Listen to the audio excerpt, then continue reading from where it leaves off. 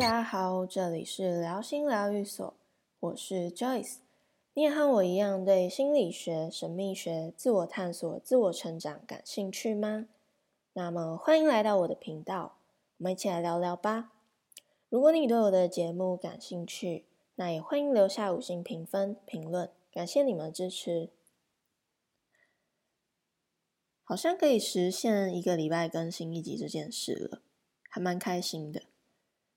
那经历了3年的疫情，终于开放出国了。其实上个礼拜，我默默的自己一个人去了日本旅行。飞机降落日本的那一刻，真的我内心有满满的感动，终于可以出国了。其实我一直都觉得一个人旅行对我来说，相对很轻松，也可以放慢步调的去享受这个国家或是城市所想要带给我的。那我对于日本这个国家一直都还蛮喜欢的，之前也有在那边生活过。但这是我自己人生第一次一个人出国，旅途中也让我体验到了很多事情。那我也见了几个日本的朋友以及以前的同事，这是我这一趟去旅行的目的。那我不禁觉得大家都很优秀，而我在干嘛？其实今天想要来分享一点小故事给大家。我很感谢待在日本的学长带我去到了雪国滑雪。那我因为滑雪这件事也学到了克服恐惧。那我很开心可以来到一个几乎没有什么观光客的地方。虽然说我不是第一次滑雪，但是距离上一次滑雪是3年前的事情，基本上已经完全忘光了。于是学长只好开始当起了教练的角色，从头教起，帮我穿个鞋比自己滑雪还累。那搭上缆车到滑雪区的时候，看到斜坡的时候，我就开始紧张了。我的内心小剧场又出现，想着这也太陡太可怕了吧？我真的可以吗？我为什么在这？我怀疑人生。早知道不要想说要来滑雪。那在一旁的学长叫我滑就对了，你就尽量8字滑，没事的。刚开始真的不知道摔了几次，因为内在的小我恐惧的声音又出现。很奇怪，当心里产生害怕、恐惧要撞到人的想法的时候，真的总是不会让我失望，就是直接跌倒。那学长说，从后面看我的脚看起来很僵硬，他说放轻松，不要怕，自然身体就能被控制。那我听完这番话的时候，不知道为什么就哪来的勇气，直接大胆的往下滑。那我开始告诉自己，没事的，放轻松，你很棒。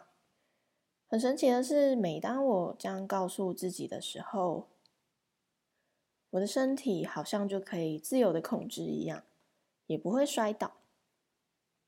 那我发现，其实当你放轻松的时候，会发现真的没有想象中的可怕。那发现克服恐惧，面对它，也只是一瞬间的事情。那对我自己来说，跟自己自信心喊话，我觉得很有用。我发现滑雪的乐趣，以及滑雪真的没有这么难。那最后呢，我滑了11趟，成功了6趟，没有摔倒。我默默的告诉自己，真的很厉害。因为害怕受伤害，害怕未知，所以产生的恐惧心理，我想这是大多数人类都会有的心态以及自然反应。但是当你可以克服自己的恐惧的时候，你获得的是更大未知的自己。你没有尝试或是经历过一些失败，你永远不会知道自己其实真的很棒，可以做得到。那我希望我自己未来遇到任何的恐惧无法跨越的部分的时候，我也能够想起滑雪这个经验带给我的体悟，让我知道我自己其实是可以战胜恐惧，面对它，并且与它和平共存的。那我也很谢谢学长的鼓励，以及在旁边很耐心的教导我如何滑雪。没有放我自生自灭。虽然说他可能觉得很傻眼，我不是滑过吗？怎么又从头来过？但我也是觉得很无奈，关于我金鱼脑的部分。但不得不提醒没有滑过雪的人，滑雪真的是一件很累人的运动，动到全身的肌肉，隔天早上起来真的是全身酸痛。但真的很值得，也很好玩，可以去体验一下。下次梦想清单想要体验空中跳伞，不知道什么时候能完成。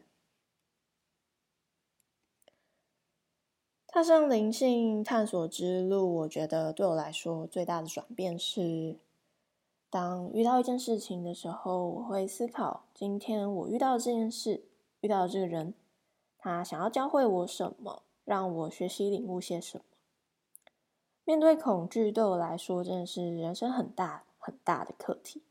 其实对我来说，我时常很莫名的恐惧些什么，关于原生家庭相处，如何与权威沟通，如何优雅又从容的融入这个社会，如何接纳面对不堪的自己，和自己的阴暗面相处。